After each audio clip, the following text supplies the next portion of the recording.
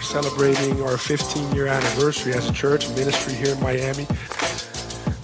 This is what has kept me going these last 15 years and will keep me going in the next 15. That you are loved beyond success and failure. That in your success, God doesn't love you anymore, and in your failure, He doesn't love you any less. And so my challenge for all of us here today, as we look into our future, as we peek into our future, let us not do anything here that does not flow from an understanding of this love that Jesus has demonstrated to us.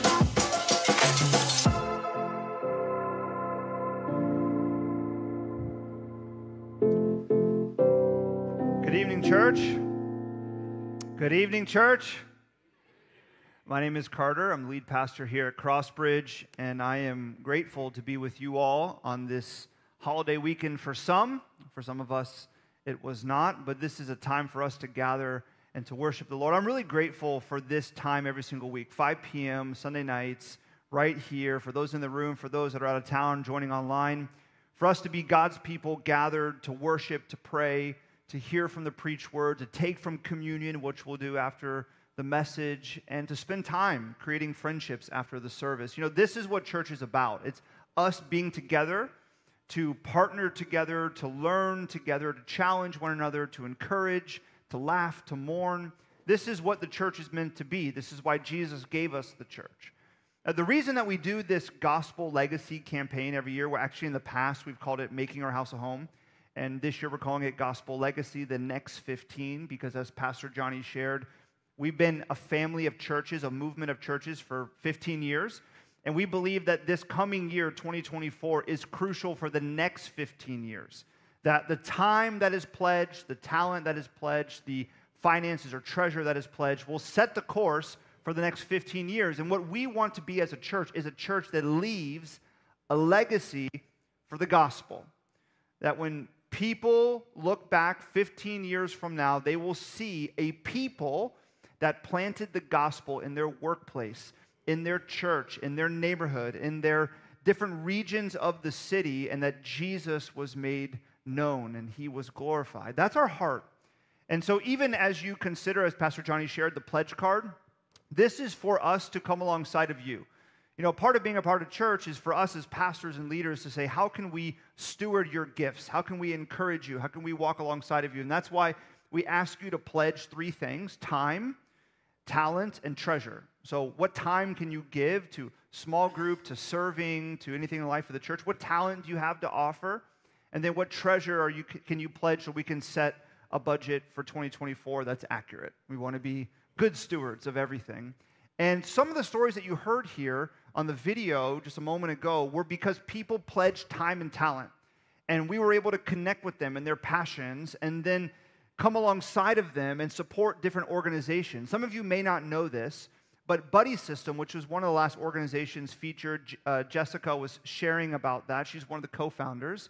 They are doing amazing work. I mean, featured in big magazines. They've become this incredible organization fighting food insecurity. They have like 15 food fridges all over different food deserts here in Miami to provide free food for communities, and they do distributions. Amazing. That organization was started right here at this church in 2020 during the pandemic. With their vision and their heart, and you, so many of you came out weekly to do food distributions, and it was birthed through that. So this is why we believe pledging is important. It's why we believe that this annual campaign is important, because God uses the things that you feel you're calling to give as worship to His vision and His mission. He uses that for incredible things, like launching organizations like Buddy System. So this evening, we're going to be looking at the episode 2 of our series, which is entitled Building a Legacy in the City. What does it mean to build a gospel legacy in the city? If you were with us last week, you know that we looked at how do we build a gospel legacy in people. We're focused on the gospel is power, and we want to be a people that are focused on the gospel. Here at Crossbridge, we have 4 core values. And so last week, we looked at our first one, which is cross-focused. We also have the second core value is community-driven. Third is city-positive. And the last one is catalytic to a movement. This evening, I want to look at City Positive, and then next week, spoiler alert, we're going to look at Community Driven and Catalytic to a Movement together for the closing of our series. But City Positive, what does it mean for us as a church to be City Positive? For many of you, you may think that that means that we actually want to be people that are positive about Miami. I don't know how long you've been in Miami, but people like to complain about Miami. Maybe that's you, maybe it's the traffic, maybe it's, I don't know what it is. Maybe it's everything developing in Brickell. I even know some people that have come from cold weather places and they don't like when it gets a little cold, because Miami is a sunshine state. It's beautiful. It's an amazing place. But we have this tension where we want to, complain about certain things, maybe highlight certain things. Some of you are brand new here and you're like, this is paradise. I don't know who complains. Just give it a year. You'll hear it. But that's not really what City Positive means. It's simply that we want to just always be positive about Miami. No, we want to celebrate the beauty of our city and the greatness of our city, and we want to pray for its prosperity and its peace. City Positive means that we celebrate our city, but that we also want to engage the brokenness of our city. We want to bring the power of the gospel. Our vision as a church is that by the power of the gospel, we bring renewal to the city. And when we say renewal, we mean physical renewal, social, cultural, mental, emotional, spiritual renewal. And so that's why we partner with organizations like Touching Miami with Love, like Miami Rescue Mission, like Buddy System, like Eve's Hope, like Patches, like Agape. All these different organizations serving different sectors of our city. And so part of being City Positive is saying, we want you to be on mission with us, to deploy your time and your talent and your treasure to support the great work caring for people in our city. We want to be about mercy. We want to be about justice. We want to see a better city grown through the power of the gospel. See, cities have so much potential. You may know that, and maybe that's why you've moved to a city. Maybe you're from a small town, and a big city, a global city like Miami is a lot. There's so much here. There's so much potential in a big city. It's the center for culture and wealth and influence. But at the same time, there's a lot of difficulty in a city, right? There's elitism and there's tribalism. There's all different types of religions and diversity of opinion, which can create conflict. There's more poverty and more skeptics. It's kind of all the best and all the worst of everything in a city. Some studies have shown that by 2050, 83% of the world's population will be in cities. People are drawn to cities, and cities have power. In fact, that's the trajectory that history is moving. From the very beginning of the Bible, in the very first book of the Bible, the book of Genesis, God creates a garden, and he puts humanity in the garden. Adam and Eve are in the garden, and then they're cast out from the garden because of the fall and because of sin. And since that point, history is going on a trajectory from a garden to a, what? City. It's a garden city that we see in the very last book of the Bible, the book of Revelation. God is building a city. We're going to see that even in our passage tonight. And we want to be a part of that. He's left us to be a part of that. He's called us to be a part of that, to use our gifts, our time, talent, treasure, to build a city for His name and the power of the gospel. And so that's what it means to be City Positive for us, is to step into the potential of the city for the name of the gospel and through its power. Now, I want to look at a dimension of City Positive that I have never spoken on, I've never preached on, and if I'm honest, I've never thought about till this week, okay? Been preaching City Positive for a long time, but I've never thought about this dimension before.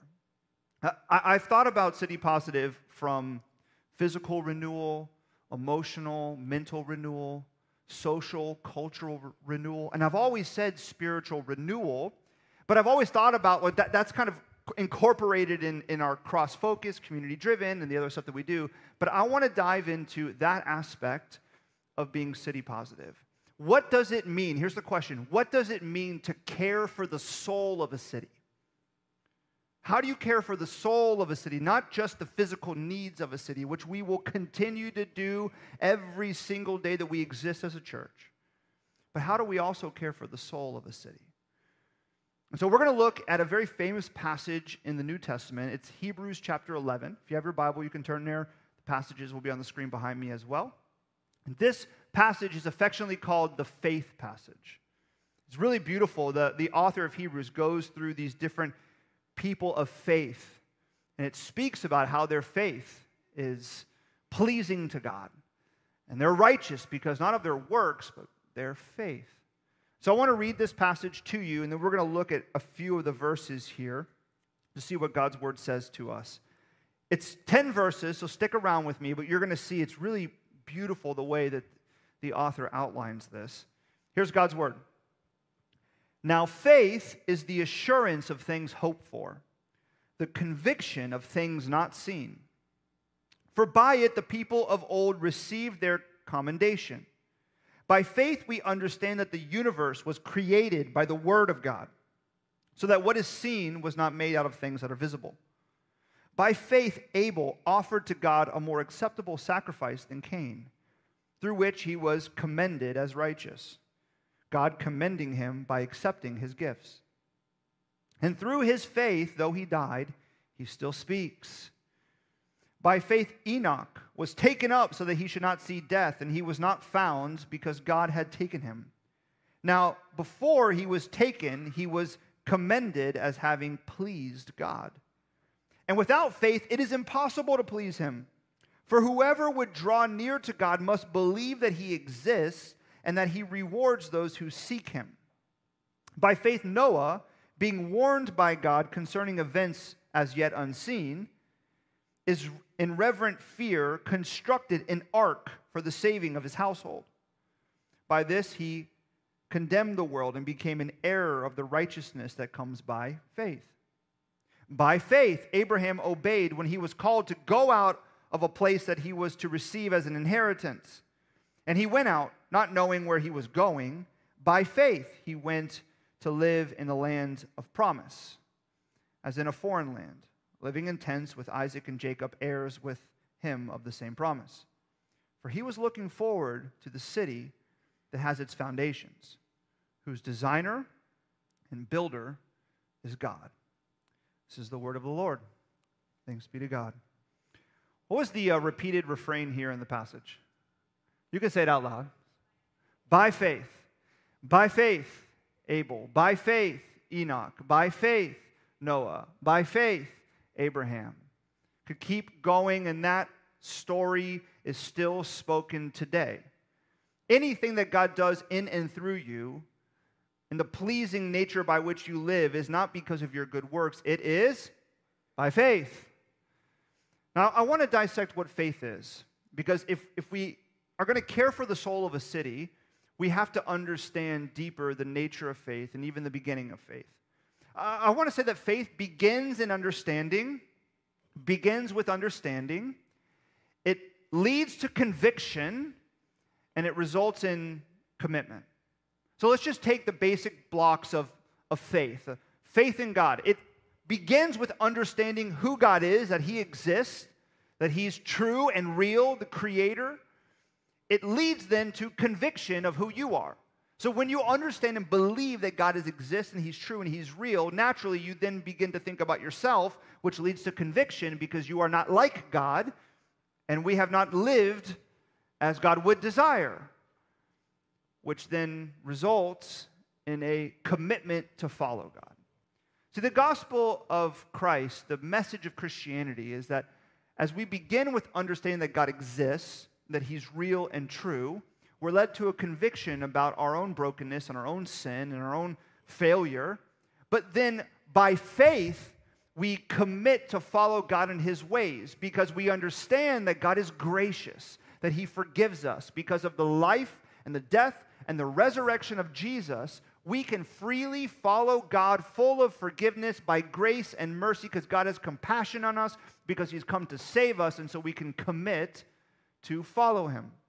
So the basic building blocks of faith: understanding, leading to conviction that results in commitment. Now, I want to focus this evening on the very first part, understanding. That faith begins with understanding. It begins with understanding. And my hope is this, that you're going to see two things tonight. One, that the key to building a gospel legacy in a city starts with understanding. And secondly, is that you would receive a fresh conviction and a new commitment. See, I believe that when we have a fresh understanding of God's word and even of ourselves, it leads to a healthy conviction that should lead us to a new commitment to follow God in his ways. So what happened for me this week as I was working through this: fresh understanding, new conviction, new commitment. So faith begins with understanding. That means faith begins with logic and reason and rationale. Now, this is contrary to what so many people would claim about the Christian faith. Maybe you've heard this before. Maybe someone has shared this. You've certainly seen it somewhere online, that Christians do not have a thinking faith. That Christians are people conditioned into their faith. That Christians are people that kind of blindly leap into their faith. That Christians are people that out of a need for emotional support in times of trouble have faith.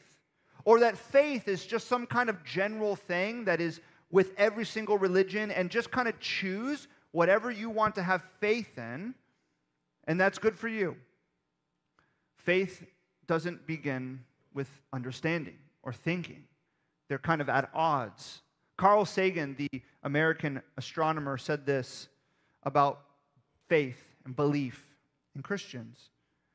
He said, you can't convince a believer of anything, for their belief is not based on evidence. It is based on a deep-seated need to believe. This is a prevailing sentiment among many, that you can't convince a believer, a person of faith, of anything, because the reason they have faith is not because of evidence, it's because they just need something to believe in. Now, what I want to say tonight is not that you can have faith and still think, okay? I don't want to say that you can have faith and still think. I want to say that faith requires thinking. Thinking is the foundation of faith. You cannot be a Christian and not use your brain, okay? It's as blunt as I can put it. Thinking is the foundation of faith. It requires faith. It's not like, hey, I can think, I'm intellectual, but I also have faith. They are not at odds. They are conjoined together. You cannot have faith unless you think, unless you begin with understanding. It is the beginning of faith. You know, a lot of studies are showing that in the Western world and in our country, faith is declining. It is declining. And there's a lot of reasons that people have a lot of ideas and reasons for why faith is declining. I think the reason that faith is declining is because thinking is declining. I'm being serious. I also was thinking of something I'm constantly concerned about and thinking about the polarization of our world. Anyone else here concerned about the polarization of our world? Just me. A couple of you are like, yes. And there's a lot of assertions as to why we're so polarized as people. People say social media. People say it's disinformation being spread. People say that it's algorithms creating echo chambers. Some people just say it's because we're tribal by nature and we need to be a part of a group, and so it's groupthink mentality. I'm sure all these things, in a way, are at play and a reason why polarization seems to be increasing year over year. But I was thinking about if we were all really honest, like most of us in this room, I would imagine, are like, yes, I'm concerned about polarization. But if we were really diagnosing ourselves, we would say, okay, I am concerned about it, but at the same time, I also am comfortable with and dependent upon some of the echo chambers that I exist within because they give me positions and perspective and assertions that kind of bolster and promote what I already think. And so sometimes, if I'm really honest, competing positions and competing assertions cause in me the desire to demonize them or destroy them because it's pushing at the fabric of my comfort. It's pushing into my echo chamber. I think a lot of people feel like that. I'm sure if many of us are honest, we're like, I kind of feel like that too. Like, I like being in the safety of the positions and assertions and perspectives that I already agree with, and I don't really want to be challenged. I think this is true.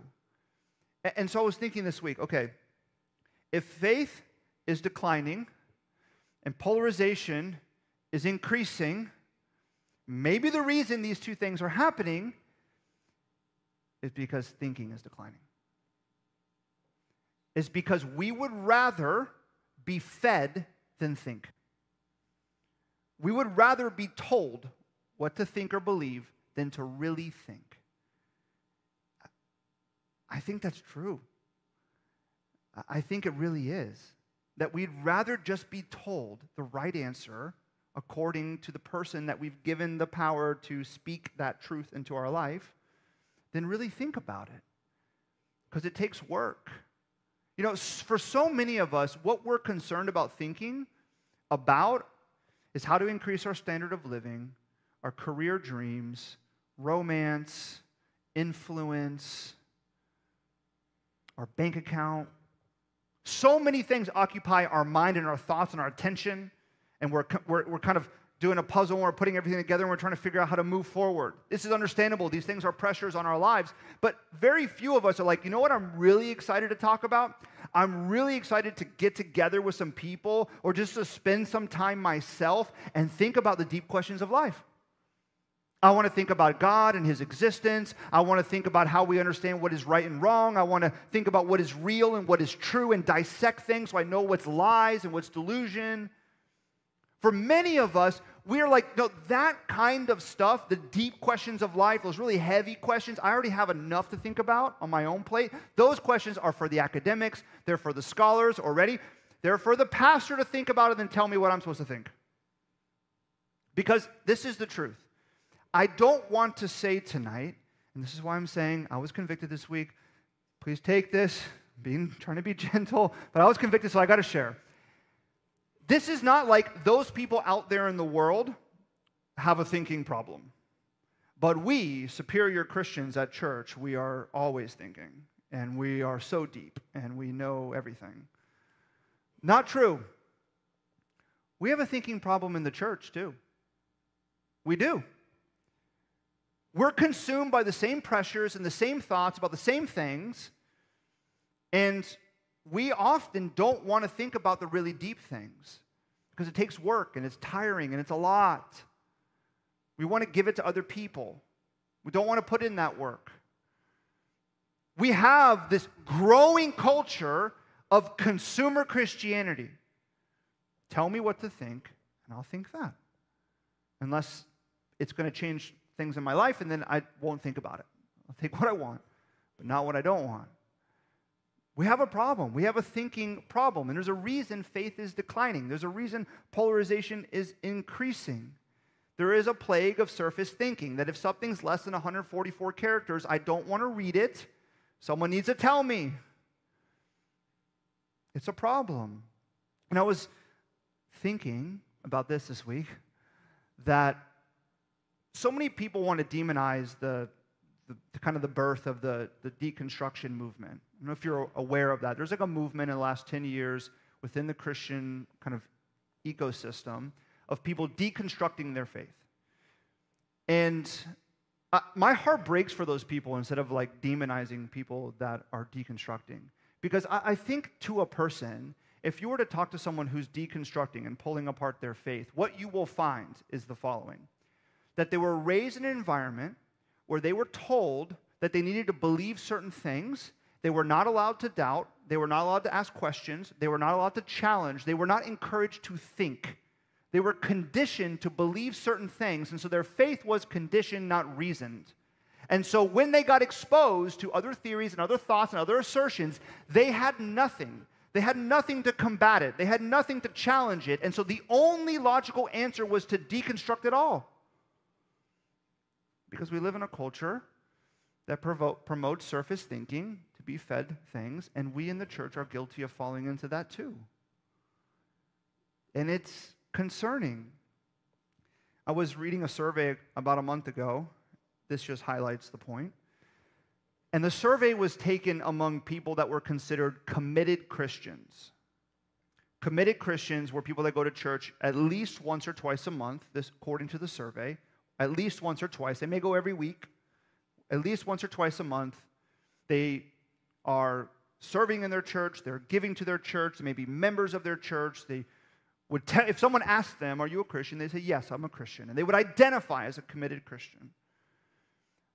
The survey was polling how many times a week these committed Christians read their Bible Monday through Saturday. Sunday doesn't count because hopefully the Bible's read in church. But Monday through Saturday, what percentage of committed Christians read their Bible one time Monday through Saturday? The answer, 8%. 8% of committed Christians read their Bible one time Monday through Saturday. And this is not, I have no idea if you read your Bible one time or 50 times. But this is to say that we have a thinking problem. That we're not reading, we're not studying, we're not understanding. And it makes sense why our faith would be stagnant, why our faith would be stuck, why we wouldn't experience the power that God has for us. Because if our faith begins at understanding, we don't just leave that behind. We have a thinking problem, therefore we have a faith problem. Verse 6 of our passage says the following. Listen to this. And without faith, it is impossible to please him. That's God. Without faith, you can't please God. For whoever would draw near to God. Okay, drawing near to God, what happens? You must believe that he exists and that he rewards those who seek him. So if you want to draw near to God, where does it begin? With understanding and believing that he exists. Like, you got to start there. I want you to imagine that I told you there's a treasure island, okay? And I said to you, I know of this island that has a treasure on it. Anyone can go. You just have to find your way there. You got to get your own boat because it's an island. And when you go there, there's treasure there. You can take what you want and you can leave. It's amazing. What you would probably do is you would say, okay, this is awesome. Thank you for telling me. Do you have a map? Which ocean is it in? Okay, is there a latitude, longitude? Is there a history of the island? Are there people that have been before that I can talk to about the island? Because you're doing two things when I tell you that there's a treasure island. One, you're trying to figure out if it actually exists. Because I could just be lying. So you're like, is it real? And then if you do the research and you study the map and you talk to different eyewitnesses, you're going to come to a belief. And you may say, hey, it actually exists. And now, through all of that research and material, you're charting a course to get to the island. So you can get the treasure. What you would not do is if I come to you and say, hey, there's a treasure island. Anyone can go. And immediately you're like, great. And you go to the closest marina, you get in the boat, and you just go out in the ocean. Because you have no idea where it is. You're never going to find the island if you just immediately chart the course out into the ocean. You have to do the research. You have to have understanding. See, our thinking begins with understanding. Our faith begins with understanding. And if you want to draw near to God, you have to believe that he actually exists. Now, you may be like, obviously. I mean, that's like the total basic level of faith. You have to believe that God exists. But I'm going to tell you something I've found. I have found a lot of people that want to draw near to God. They want to draw near to Jesus. They want to draw near to the Christian faith because they have heard about the treasure that is found. They have heard about the emotional joy and the mental rest and the spiritual peace that is in fact found by faith. And so they want to draw near to God. But they don't actually believe that God exists. They believe in the concept of God. And they want the result of what the Christian faith provides. They want the treasure, but they haven't actually done the work of whether or not God exists. They really believe it. They may say something like this: I believe God is true for me, but I don't know if he's true for you. Maybe you've heard that. Maybe you're there. It's okay. See, the beginning of faith is to say that God is true, period. He's real. He exists. And there's no other God before him. There is one true God, the triune God of Scripture, the God of the Bible, the God who created the universe. One, period. True for everyone. In fact, that's what the author of Hebrews says in verse 3 about faith. He says, by faith, verse 3, we understand that the universe was created by the Word of God. So all of us of faith, we understand something and we believe something, and that this God is not just true for some people and also not true for others. This God is the true, real, living creator God who created the universe by His Word, so that what is seen was not made out of things that are visible.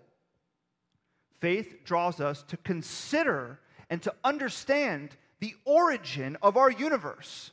Now, you may be saying, not me, because I'm not good at science. You're like, I can't understand the complexities of the origin of the universe. I don't know that. Maybe you're like, I'm barely made it through biology. Don't even talk to me about physics. You may be saying, I watched Interstellar and I got lost. Immediately turned it off. I don't know why people like that movie. I love that movie. Whoever said what, I'm with you.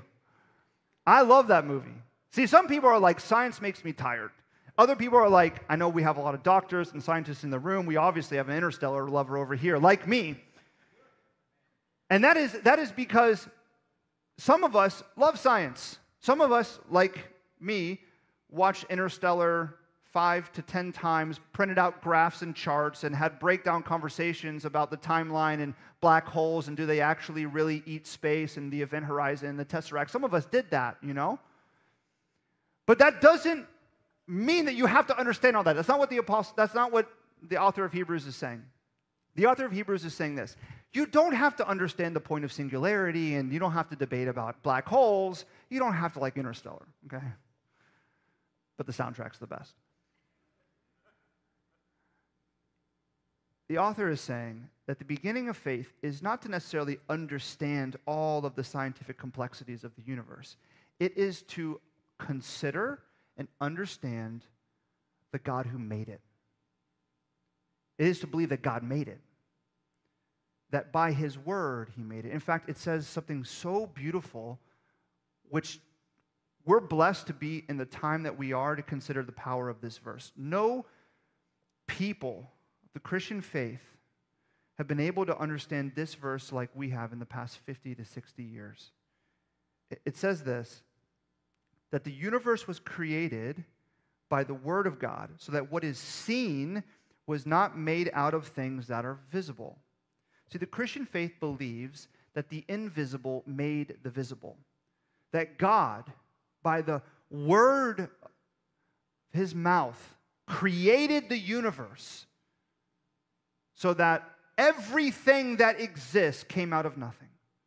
Everything that is visible came from the invisible. This is what we believe. This was written 2,000 years ago. And many people rejected God because in the scientific community, at least, there was a belief that the universe was eternal in both directions and that matter created matter.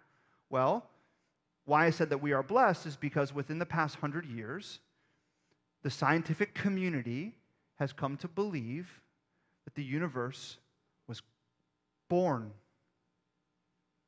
that it was created out of nothing, that all that is visible came from the invisible. Isn't that amazing? It's written right here, 2,000 years ago. See, Christians are people that have arrived at the belief that the visible came from the invisible, and that the invisible power that created the universe did not cease to exist, but is still alive and present because it is God Himself who created the universe by His Word. A Christian is not someone that says, I have perfectly answered every question of the universe. A Christian is not somebody who says, I have perfectly coherent faith, and I have no doubts, and I have no struggles with certain things. A Christian is a person who says, I believe that my faith in God is solid ground. I believe that it is rational and logical. I have thought about it. I understand the other theories, and they pale in comparison. They are less coherent than the belief that God is the creator of all. I'm on solid ground. This is the baseline of understanding of Christian faith. That other theories have greater leaps Like to believe that the visible came from the invisible, but that invisible was not God, is a great leap. Because it means a miracle happened. And miracles don't happen without God. This is the basic of our faith, friends.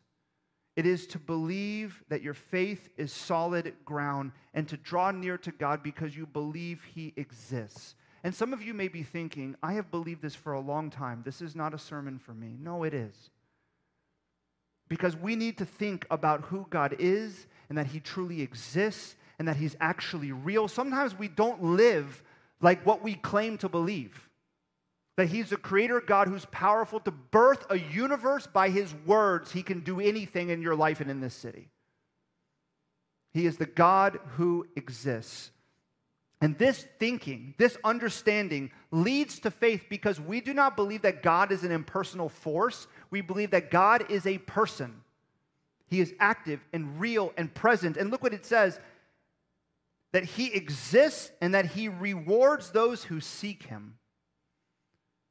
This is the very beginning of faith. And it's what for so many of us we have to come back to, which is I believe that God exists, that He's the creator of the universe, that He is real for me and everyone else, that there are no other gods before Him. Through the power of His word, He created the universe. And when I draw near to Him, He will reward me. When I come think about Him, when I want to understand Him, yes, it will lead to conviction, but it will lead to a new commitment. To draw near to Him, I will find the rewards that He provides. And the chief reward that God gives when we draw near to Him is the Spirit of God. Jesus told us that it's the great reward, that it's better when He ascends into heaven because He's going to give a gift, and that gift is the Helper, it's the Spirit of God. And here's what Scripture says about the Spirit of God. When you draw near to God in faith, you are filled with the Spirit of Christ, the Spirit of God. And it says this, the same power that raised Christ from the dead lives where? In you. Do you hear that? The same power that brought Jesus from the dead lives in you. When you draw near to God, He rewards you. And the chief reward is a fresh filling of the Spirit. You do not receive the Spirit one time when you really believe by grace through faith, you believe in the life, death, and resurrection of Jesus. You are full of the Spirit, but it is not a one-time thing. We are called to draw near to God and receive a fresh filling of the Spirit. In fact, the Spirit keeps bringing new things. He brings His fruit, love, joy, peace, patience, kindness, goodness, faithfulness, self-control. If you want those things in your life, those rewards, you draw near to God so the Spirit can be your reward to birth those in your life. He brings spiritual gifts. He brings spiritual power. He brings restoration and healing. In fact, 1 Corinthians 2 says this, the Spirit of God helps you to understand the deep things of God. When you draw near to God, you understand who He is. You want to think about God. The reward for drawing near is the Spirit of God. This faith that begins with understanding and drawing near to God, it ignites a relationship with God. It rewards you with the Spirit of God that is ever flowing in your life. And here's the thing. To occasionally seek God is to receive an occasional reward. This is a statement, not one time, that we're to believe that God exists and draw near to Him. This is a constant call on our lives to believe not with our heart only, but our minds as well. And you may be thinking, what does this have to do with building a gospel legacy in a city? How do we build a gospel legacy in a city? See, I believe that you are here for a reason. You're in Miami for a reason. You're in this church for a reason. We are here in this church in Brickell. We're just celebrating 2 weeks ago, not a month-to-month rent, but a 10-year lease to be here in the city. We are well-positioned in a thriving, growing city full of potential and full of people that are thinking about so many other things other than God. You know that? I know that. I'm distracted by it too. I'm tempted to think about other things too. So are you. We all are, especially in a city like Miami. But we're positioned here for a reason, So that in the midst of a city where everyone's thinking about their appearance and their influence and romance and their career and their bank account and their vacations, we can be a people that are thinking about God and inviting people to come on the journey with us. Inviting people to come to a church where their doubts are free to be expressed and they're safe. Inviting people into conversation where you talk not just about sports or the weather or celebrity drama or whatever it may be, but you talk about the deep questions of life. That you actually go deep. That we don't have our friendships and our relationships fall plague to surface level thinking, but we push deeper. And that was a convicting word for me too. I want to push deeper in my friendships. In fact, I don't know yet, but social hour tomorrow night, we're going deep. We're going to talk about something. We need to dive deeper. If you have the Crossbridge Brickell app on the notes icon, I put 5 questions there. If you click on the icon, there's 5 questions at the bottom of the notes that you can use with your friends. Friends, coworkers, neighbors, go to lunch, go to coffee, get together after work, and ask questions that are deeper than just, what Netflix show are you watching? Dive deeper. We be people that are thinking and seeking understanding of God and drawing near to Him so we can experience the reward that He provides in the Spirit. You see, if thinking is the foundation of faith, then the foundation of gospel renewal in a city is thinking. People that think and challenge others to think and want to begin with understanding. It has to begin there, and we have to live it ourselves. I want to close with telling you about a time that I got a root canal. I had to get a root canal because I played football in my past, and I guess I destroyed a tooth somehow. I didn't know. It just turned black one day, years later. And I was like, okay, this is a problem. And so I go to the dentist, and he's like, you have to get a root canal. And I'm like, that sounds horrible. So can you tell me? He's like, you're going to have to get it. Your tooth's going to stay black forever. We don't want that. Explain all the reasons. It's not going to hurt. It's going to be great. I'm like, I don't know. But the dentist was so nice and made it feel so safe and secure. And I was like, okay, it's not a big deal. I don't know why people talk about a root canal in a bad way. This is not a big deal. Got to do it. So I come back, and I get there feeling good, just a little root canal. And the dentist, the assistant says, here, let me take you, Mr. Brown, to your room and sit down. And I sit down. It's a normal kind of dentist room. And she says, the dentist will be right back in. And I said, okay, great. And then I started to look around. And I saw saws, drills. I saw needles, massive needles. I saw the mouth pokers? I call those mouth shanks. They just shank your mouth. I saw a clamp to hold my mouth open. And all of a sudden, everything started changing. The understanding that I received, I was like, I feel good about it. But when I sat down and started to look around at what's around me, I started to feel really unsettled. And I had to remind myself, I'm here for a reason. I have to do this. I need to go through this. I need to remind myself of what I know to be true. And it wasn't horrible, but it wasn't as good as the dentist said. Okay, I'll just tell you that, if you ever have that one. But I tell you this because the whole reason I wanted to share this message tonight is because oftentimes what leads our faith to being stagnant, to not experiencing the power that is found in our faith because the Spirit of God that raised Christ from the dead is living within us, that leads to the decline of faith, is because we are passive in our faith and we're not thinking about what we should understand. And we're not going back to the promises that God has given us, the word that He's given us, the truth of His word that is before us, the reality of who God is, that the God that spoke the world into existence loves you, that He lives within you in the Spirit of God, that He is for you, and that if He created the universe, He can move in your way in any way possible. He can change and transform your life in the city.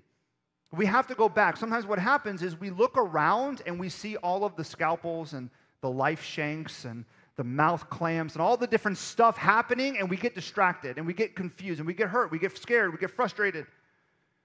And we think about those things instead of going back to what we should know.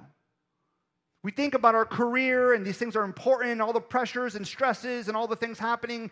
But it's God is calling us sometimes as a people to say, I need you to go back the very beginning of your faith, to a fresh understanding of who I am, the power that I have. I need you to draw near to me by thinking and engaging in my word. I want you to press forward, and you will experience the reward that I give you when you draw near to me. And there may be some hardship that you go through, but I will renew you. The Apostle Paul says, walk by faith and not by sight. And sometimes our sight distracts us, and we need to go back to the basics of our faith, because the renewal of our faith comes through renewed thinking. The Apostle Paul says this in Romans, that we are transformed by the renewal of our mind, that we need to go back. We need to seek fresh understanding. We need to be thinking people, inviting people to think about the deep things of God with us, and drawing near to Him, experience the power of God that is before us. I believe that the renewal of a city, the changing of a city, to care for the soul of a city, to plant a gospel legacy in the city, begins with people committed to understanding God and thinking about God and drawing near to God, so that the power of the Spirit might live within us and we might serve not out of our intellect or our ability, but out of the power of God that flows through us. And I believe that God can change this city. It's not an eye roll. I think that the people of Miami can become thinking people that understand God. I believe it, and I believe that God wants to use you. And I pray that you would start this week by seeking to understand God and to draw near to Him so you can experience the power of God. And that here in this church, we would raise the percentage of those of us that pour into God's Word and think about Him up from 8%. That we'd pursue Him. And we'd know that the renewing of our faith comes through renewed thinking.